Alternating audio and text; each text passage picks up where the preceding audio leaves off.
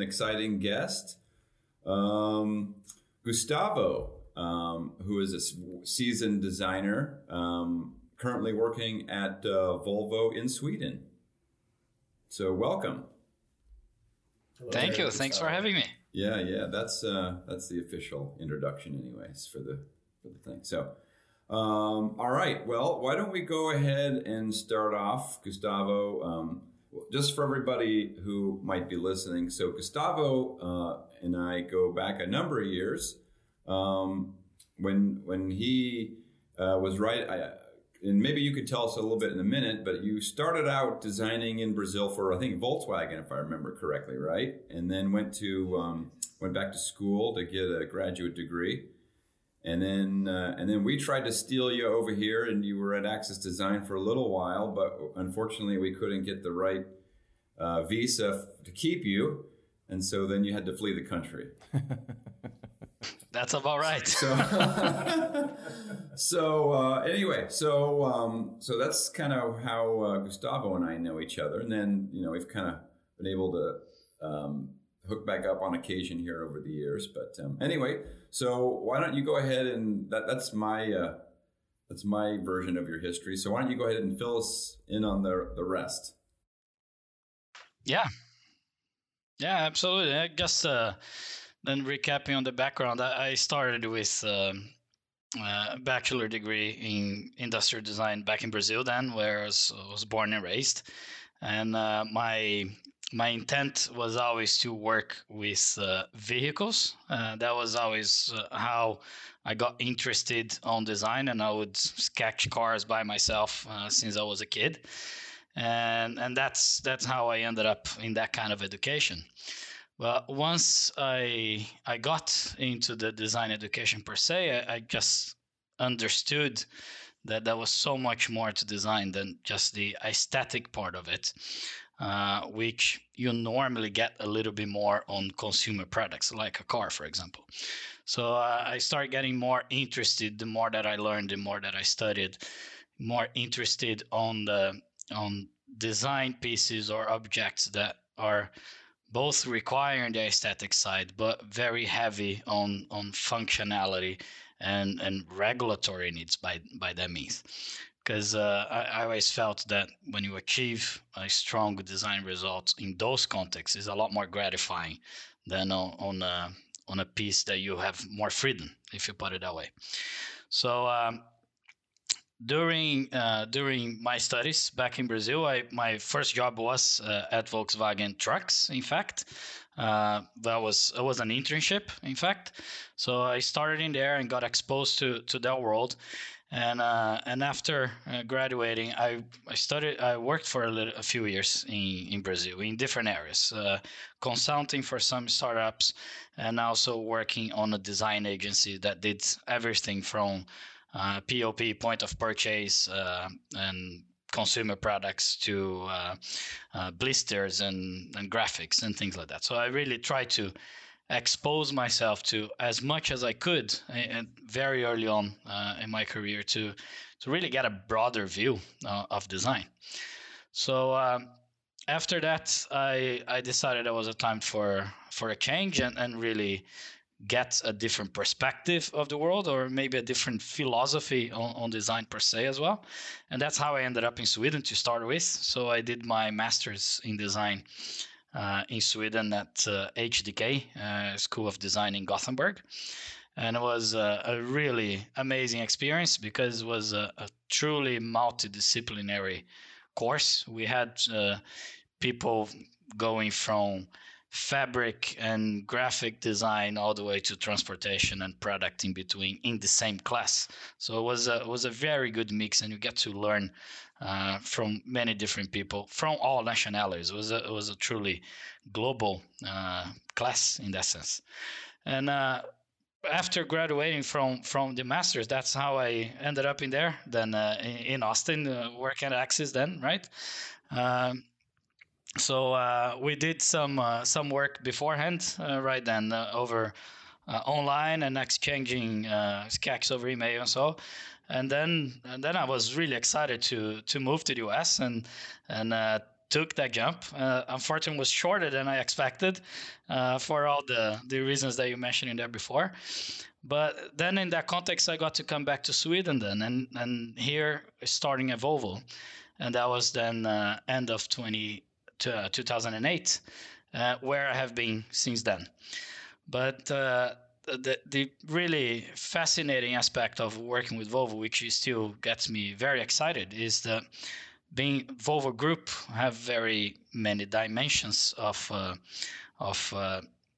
designs because of the business areas that we have. So we go from construction equipment to buses to marine applications to trucks, and I really took the opportunity to be part of all of those developments. So I have taken different roles during these 13 years at Volvo, and had the chance to work with basically all the business areas and other brands as well, not only Volvo brands.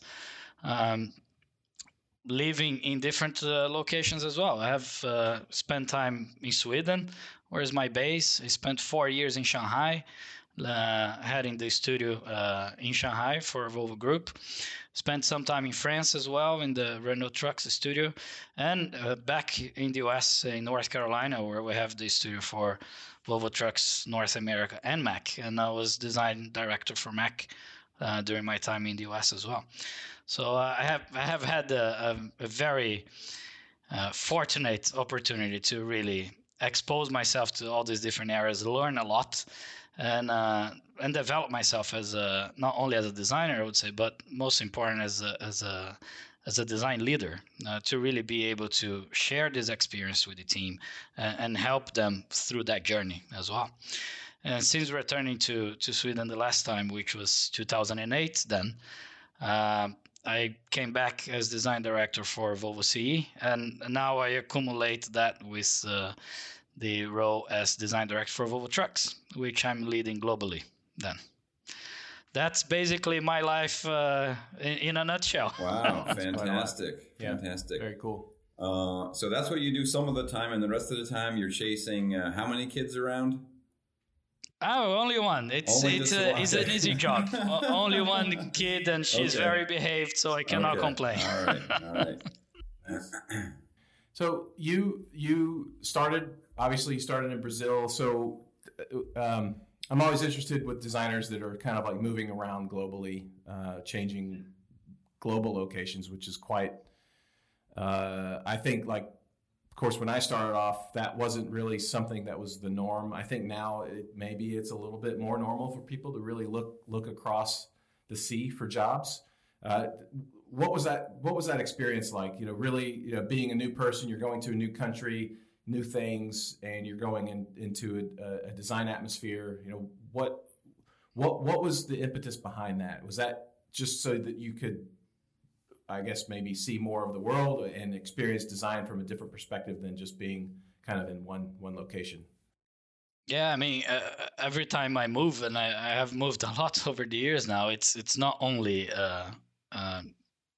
enriching professional experience, but also personal. You meet new friends, you understand the new cultures, and it's very different living in a new location compared to visiting it. And once you're there and you really go through the local bureaucracies and the local routines, and you understand how people go about things, you really get a new perspective. And the most important lesson that I have learned every time that I move is that when you're an outsider, you can see things that locals have taken for granted, and they don't really understand that that's what has set them apart.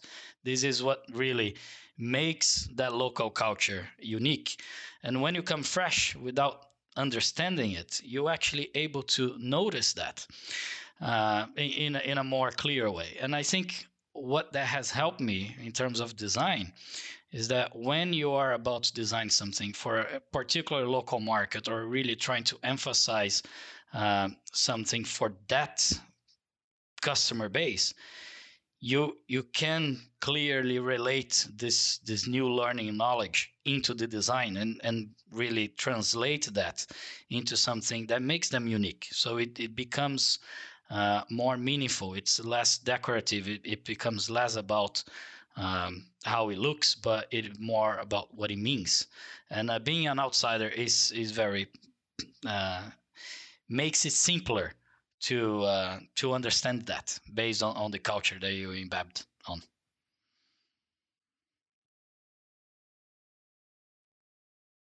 So, global design director for trucking at Volvo. Volvo Trucks, yes. What are some of the big obstacles that you guys are facing right now in this industry, or if you, whatever you can share, like what are the big challenges, the big pain points that you guys are trying to go and figure out? I think it's a relevant question, but I wouldn't refer to that as challenge or pain point. I would refer more as the fun that we're going through right now, because we are really in a context of what we normally refer to as the perfect storm. It's a very unique combination of technology shifts in different areas. It is, of course, digitalization and the servicification of things, how people will consume the products, and how that actually changes the logistic value chain out there. But it's also changed in the products themselves, with electrification, automation, hydrogens, fuel cells, and all of that is actually changing the way that we approach the vehicle, in this case the truck, and how people will consume it. So it's a perfect timing for a designer to be in this industry, because now it's really the time that you actually can make an impactful change in society, because the ways that we're going to deliver the future trucks that we are working on right now, it is not only about how they look, it's really how people are going to use, and how this is going to benefit society as a whole. And it's a fantastic time to be in the industry. Yeah, I guess with all these, what somewhat revolutionary changes, right? In a lot of ways, you kind of have to throw out the old playbook, and you get to reinvent what the future will be. So absolutely, and I think there is an aspect in here that is super important, that maybe it's taken for granted sometimes, which is we have this opportunity to do a shift and really incorporate new technologies and new way of doing things that we will take full advantage of. But we cannot underestimate either how complex the logistic industry is, and especially the trucking industry, how complex those products are. And getting a truck to run is one thing. Putting a truck together is one thing. Getting it to run consistently and durably over time, to cover all the variations, all the segmentations that you have in the industry, with all the different applications that we have, it's a daunting task. And the credibility that we have as a company on having been doing this for almost 100 years, it cannot be taken for granted. We have a lot of startups coming up and working particularly on electric trucks and things like that. And fair enough, I think we welcome all this competition, because it helps moving the market forward and the industry forward as well, and it's great. But we cannot underestimate how complex it is to make those trucks actually built to last over time. And I think this is where Volvo Trucks in particular plays a really strong role, that we can incorporate the new technologies, but bringing along this experience, this know-how that we have in the area.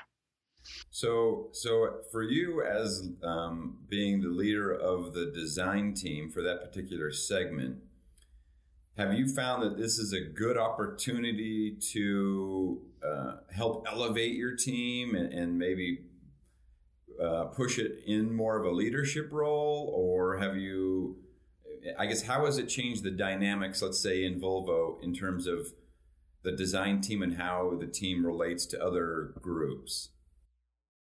I think the main mindset shift for the team itself is really to try to understand the context of how these new technologies will impact users down the line, and we're talking 10 years from now, how people will actually be using and interacting with these products. If we look back 10 years ago, our UX department were very small, very incipient. And if we look for the next 10 years, it's definitely going to be the largest area of our team, actually creating these digital interfaces and service integration, third-party integrations that really going to facilitate the usage of the vehicle down the line. So it's a lot more about the total experience of the truck rather than just how it looks, which, by the way, it's going to remain important as we go along. There's no question about it. The brand image and the perception that people will have on the exterior design of the truck, for example, is still going to be really important. But the experience is really going to be the game changer.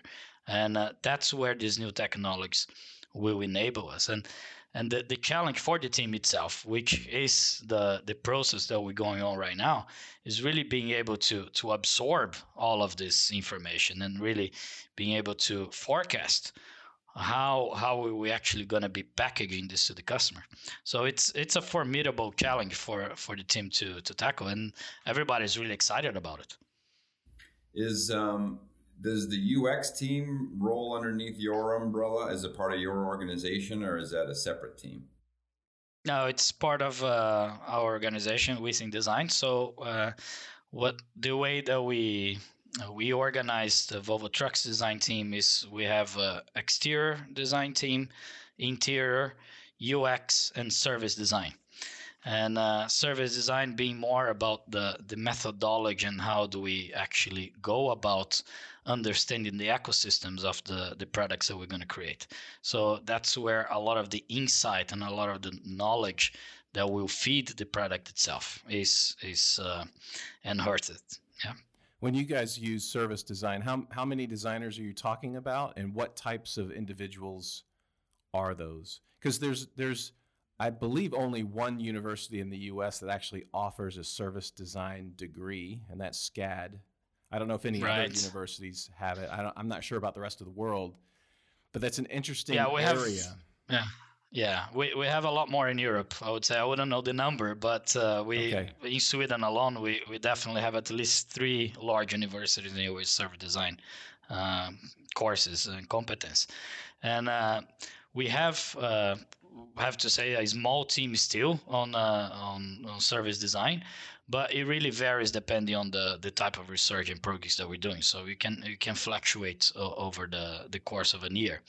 But it really is this competence coming from service design degrees with people that have the mindset of more not solving a problem, but really being able to frame what is the right issue at hand. And that's the real key of the service design methodology for us, is that when we go about something, we really frame the problem that we have to resolve in the right way, and we understood the consequence for it to the customer.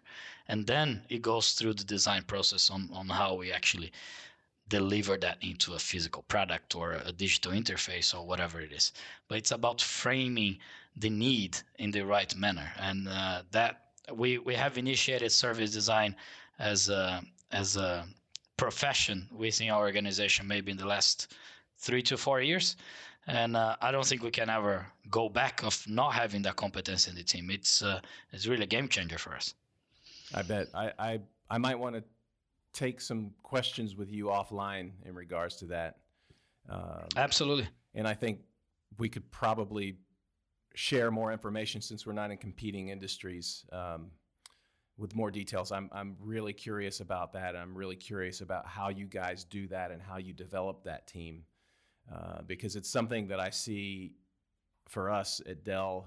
We're working on things very similar to that, but we do not have anything related to service design. It's really more, we're talking more about it as service, but there's no, I don't really know the right way to say it without saying things that I can't say. But I think more, you're we look touching... at it more from a marketing perspective versus right. What's the problem? Right. No, but I think you're touching on the right topic in there, Tony, because this was our journey as well when we started this. Is that when we started bringing the service design competency in, and okay, now we have service designers in the team, and we start getting questions from other functions and from other stakeholders like, oh, so now you deliver services as well, you're a commercial organization, deliver services. And of course that's not the point. So the way that has landed the best for us is to explain service design as a methodology, not as a delivery, right? And if we use that methodology to really frame what are we trying to achieve and what is the real problem that we're trying to solve, then the entire organization benefits from it. And our experience is that all the stakeholders, all the colleagues that get exposed to that or participate on a research led by service design, that they all come back and say that's how we should do all our research. All of our investigation should be that way, because then everybody sees the benefit. What's your research team like that you have? Like, obviously you guys are going to be doing some ethnographic research, and are you doing that in-house? Are you using outside firms or a combination of the two? And how, I don't know if you can tell us, but how much ethnographic research do you do in regards to your final users, as well as I guess systems where your trucks may come in and out of, warehouses, whatnot? How do you guys do that? It needs to be a combination for us at the moment, because it's an area that is still growing. So the in-house critical mass is relatively small, but then we can use outside support from agencies or consultants, individual consultants here and there, to actually support us on the work, right? At the moment, we are more interested on the big picture of things, and how the world is going to look like 10 years from now, when all these technologies are deployed in the products. How does our ecosystem look? How does our cities look like? How is transportation in the long haul context operated, rather than looking at individual customers or drivers? So at the moment we're looking more at the big picture of things, and then as we evolve and we're getting closer to an actual product, then of course we need to look more on the archetypes, the persona types, on the different usages of the product itself. But at the moment is to understand basically how the world is going to change with this perfect storm of technology shift. Now I have changing a little bit of topics. You mentioned about companies are interested, or at least in your particular case, Volvo is interested in maintaining that brand identity.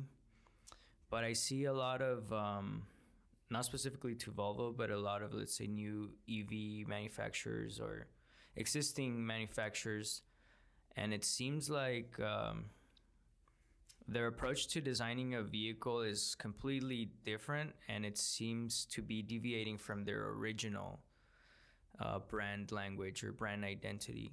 For example, like if you look at, I don't know if you've seen the latest Mercedes electric vehicle. It's like that could be a Kia. It just has a Mercedes badge, or it's completely. It seems like companies are completely deviating in this search for this new interaction, new technology, a lot of companies, at least from what I've seen, seem to be losing that brand identity. Yeah, I prefer not to talk about brands specific, but I think your questioning there is really relevant, because I think that comes down to what I pointed before in terms of credibility.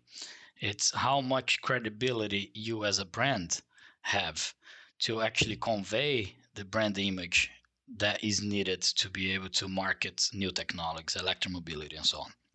And it also depends on how confident you are as a brand, and how much have you prepared over time to actually do this shift. Because if it has been a brand that has been very rooted on a particular design language, and doing just incremental changes from generation to generation, it becomes a more daunting question now when you have to do a bigger jump, that maybe that incremental change is not going to cut anymore. But if you have been a brand that over time has really dared to be progressive, has really tried to every time, yes, we stay true to our heritage, to our brand image, but we dare to push the envelope. When we launch these new technologies, maybe it's seen that jump is not as big for us, because we have been preparing that over the last decades, right? So I think it's very much about how much confidence can a certain brand archetype carry when they have to offer something new that hasn't been in the portfolio before. I mean, I guess your point, Aaron, is some brands are, I hate to use this word, but they're almost taking it as a gimmick, right? And so it has to be so extremely different than maybe what they've done. Yeah. Or, to Gustavo's point, like they're not confident in what they've done. Because there's, if you look at Porsche's electric car, like it's still, I mean, there's no doubt about what that is, right? It's not like some ridiculous other electric cars that we've seen that don't even look like anything that they've done in any of their other products. So I think that's a tough task with any brand when you have something new that comes out that is allegedly industry changing, and it should be. It's like, do you do such an extreme skew from what you've been doing, or do you sort of maintain your heritage and the DNA that you have within the design, and continue to maintain what you've done? I think that's a tough challenge, because it's when you sort of talk to the marketers and those types of people, they're always very excited about, like, well, it's got to have some extra thing, right? They want some extra thing to it. And I think, Gustavo, what it sounds like what you're getting at, it's like, well, it's more about the experience. It's not just the thing that it has. Like, it shouldn't have a mohawk. It needs to have some meaning behind it, right? Yeah, and again, it depends on what the brand stands for, and we can say that maybe in that aspect, it is a very good setting for Volvo, because Volvo always stood for humanistic values. It's about the human behind all the activities and the products that we use, and what we always evolve over time is the context in which that human is going to have to operate, and we deliver the best products for that customer to be able to operate in that new environment. But it's always about the human in the end of the day, and the technology is really the enabler for us to make life easier to that individual, to that person. So if I would say, without mentioning any brands, that if it has been a brand that has stood for soft values, for humanistic aspects of things, this is a much easier transition. If it has been a brand that has stood for materialistic or purely technological aspects on what the brand value is, it's going to be more of a challenge. I think especially for what you do, it is very relevant, because what I see is, let's say, these companies that are deviating too much from their design language or from what people are used to, there's people that are very skeptical about electrification, you could call it, and that makes it even a bigger barrier, you could call it. And my dad's in the trucking business, and he buys his trucks. He actually really likes Volvo trucks, by the way. I was gonna ask that, so okay, that's good. He buys the equipment. I mean, obviously, function is number one, but he likes he buys what he likes. He's very particular about, the trailers that he gets, the colors, the truck. If he has to, like, even if he's not going to drive it, he has to like it. So, and it seems like, especially people in the, I mean, I don't want to stereotype, but people in the trucking business are very particular and kind of old school in a way, that if you come here and give them a truck that is like completely like night and day to what they're used to, there might be hesitation or a barrier there. That's just what I see. Yeah, I mean, I think, to Gustavo's point, there's such a strong brand from the Volvo trucks that you should be able to overcome. So I kind of imagine, and I know, Dan, you bought an electric car, and you probably, like, as electric cars were coming out, and I look at, various vehicles that I may or may not want to buy, but when the first electric vehicles came out, they were really goofy. Like, there was nothing about any of them that I would want to buy, because I felt like they were a little bit too gimmicky and they just looked too childish. But then you have the Tesla, which is pretty sexy. It's like, okay, that's a legit car. Like, I can fit my family in that car, not just me. It's not a clown car.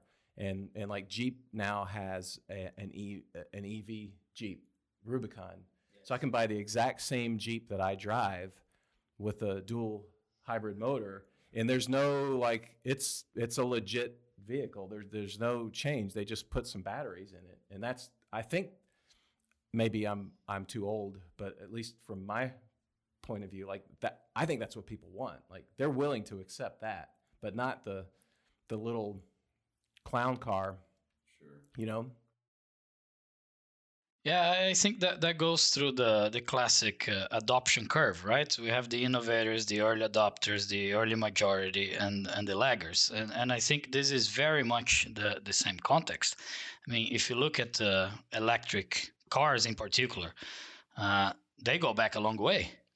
And probably the Saturn EV1, it's the first proper reference of intended mass-produced electric vehicle. And you had to look in a certain way to really captivate for these early adopters or the innovators that really wanted to go out there and show people that we're using a new technology. And look at me, I'm driving an electric vehicle, even if maybe this is not the most well-proven technology yet, or maybe it's not super reliable, but there is a message around that.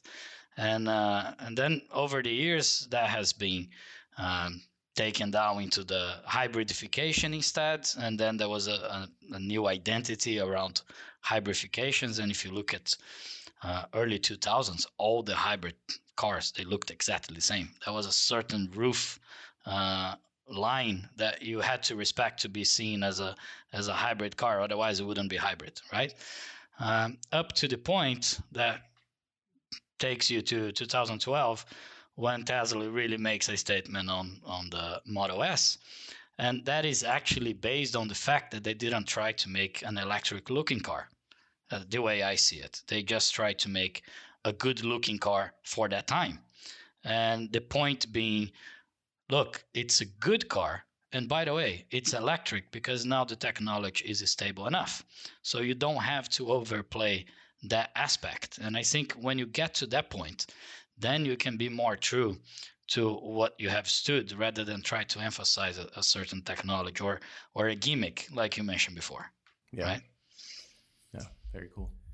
All right. Well, Gustavo, we're running up on the time that we said we would stick within. So I like to talk, so you have to stop me. Well, maybe we'll try to do this again. Well, I want to ask one one question before we get into kind of the final wrap ups. Okay. So you done heavy equipment, right? You said you've designed heavy equipment like tractors and things like that. I've always wanted to design a tractor. Always. I've always wanted to do it. I think those are the coolest like pieces a tractor for like a farm, like tractor, a big industrial tractor that you see on highways. Okay, like with construction, with a like a backhoe. Yeah, everything. Right, like a construction equipment. Yeah, cool. Yeah, I think that is like the coolest product that you could ever get your hands on to design, because it's almost insect-like, but it has wheels and it has this very specific function. Yeah. Right, like bugs, right? Like if you think like ants or beetles, they kind of like, they don't do a lot of things. They just kind of do whatever it is they do, and their body's kind of made to do that thing. I've always loved tractors. And maybe that's because, when I was a little kid, I had the little Tonka toys, but I always thought that was really cool.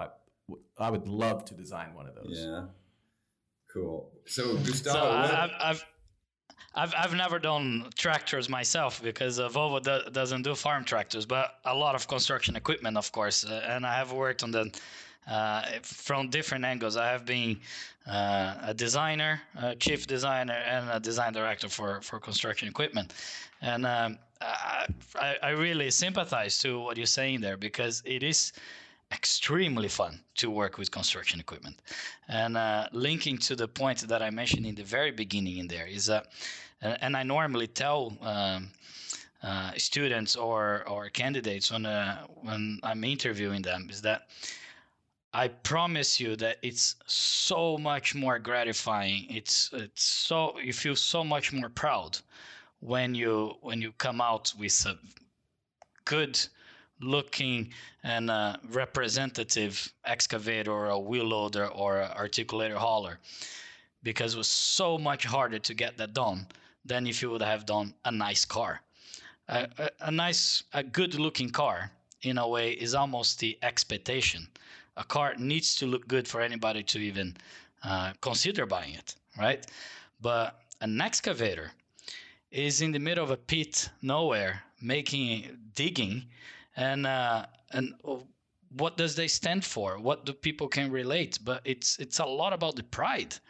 There is a lot of competence and a lot of knowledge on operators of construction equipment, and there is a pride to it that you need to respect. And we've been very fortunate that Volvo has always invested on design in this field, and we're normally regarded as the leading brand in terms of design in the construction field, and that is something that we really take to heart, and we really put a lot of effort on make them right, because the amount of skill that goes into operating construction equipment cannot be overlooked, and we need to reward the customers with good design, a good brand image, a good interface that makes their job easier. And that it's a fantastic industry to be in that not many people is even aware of, to be honest. Yeah. No, the way you're describing it is very similar to when I was designing medical equipment. It's kind of the same thing. You've got these operators, yes. They have a certain level of skill. There's some pride that goes into it. Plus, you're trying to make the workflow better. I mean, there's a lot of things that's about, what they're doing versus what it is, right? Yeah, and I can tell you a very quick story. The first time that I started with construction equipment, one of the things that you have to do is that go to a field and test the machines, right? You need to operate them. You need to know where you're working with. So we have a site, a Volvo site, where we test our machines and so. And I went there, very proud, young designer, and I jumped into a wheel loader. And I immediately, I'm telling you, in 1 minute, I come in, I understood the controls very quickly, and I start digging the pile and moving earth, and I was like, wow, I'm really good at it. And then then one of my colleagues out there were waving to me, and then I stopped the machine and then opened the door, and he came, and I was like, oh, you see how I am? I just jumped at it. I already know. And it's like, yes, and you burned 5 times more fuel than you should. That's not how you operate. And the point is that it's very easy to jump in there and actually get the thing running. but doing it well and doing it efficiently and doing it consistently day in, day out, demands a lot of skill, and it demands us to simplify the interface continuously so that the operators can do an even better job. So it's a very fascinating area. All right. So, in closing, what if you had to give one piece of advice to someone either in design school, kind of thinking about their career, or say someone just graduating now? What would that be? My advice would be, design is very broad. There are so many opportunities out there. There's so many kinds of industries, so many different areas that you can get your teeth in. So really go for the area that you will take the most fun out of it, that you're going to enjoy the most. Don't go into an area of design just because maybe that's in the media more often, or there is more glamour, or maybe you're better paid, because over time that's going to get old very, very quick. So really dive into a design area that you can take pride out of it, that you enjoy working on day in, day out. And if you're a young student or a young designer that you don't know what the area is yet, don't make a commitment from day one. Really explore. Spend your first 3-5 years of your career trying different areas, working in trucks for a little bit, working in computers, and try different things, and then you learn, okay, this is really fun. I understand the challenge, and I will enjoy doing this for a period of my life. And I think that's what really matters. If you're genuine about it, and if you really do design because it's something that you enjoy, you will have a very fruitful career. All right, excellent advice. Well, this has been really great. I really appreciate your time, Gustavo. This has been really enlightening. Yeah, perfect. This is super fun. I appreciate the invite, and I'm definitely open to do it again, because this is something that on the day-to-day, maybe you don't have time to stop and reflect and just talk freely about design. You guys know, busy calendars, but I really enjoy those kind of talks, and anytime, just get in touch and we do it again. Very good. Thank you so much, Gustavo. It's good seeing you and talking to you again. Yeah. All right. Thank you, guys.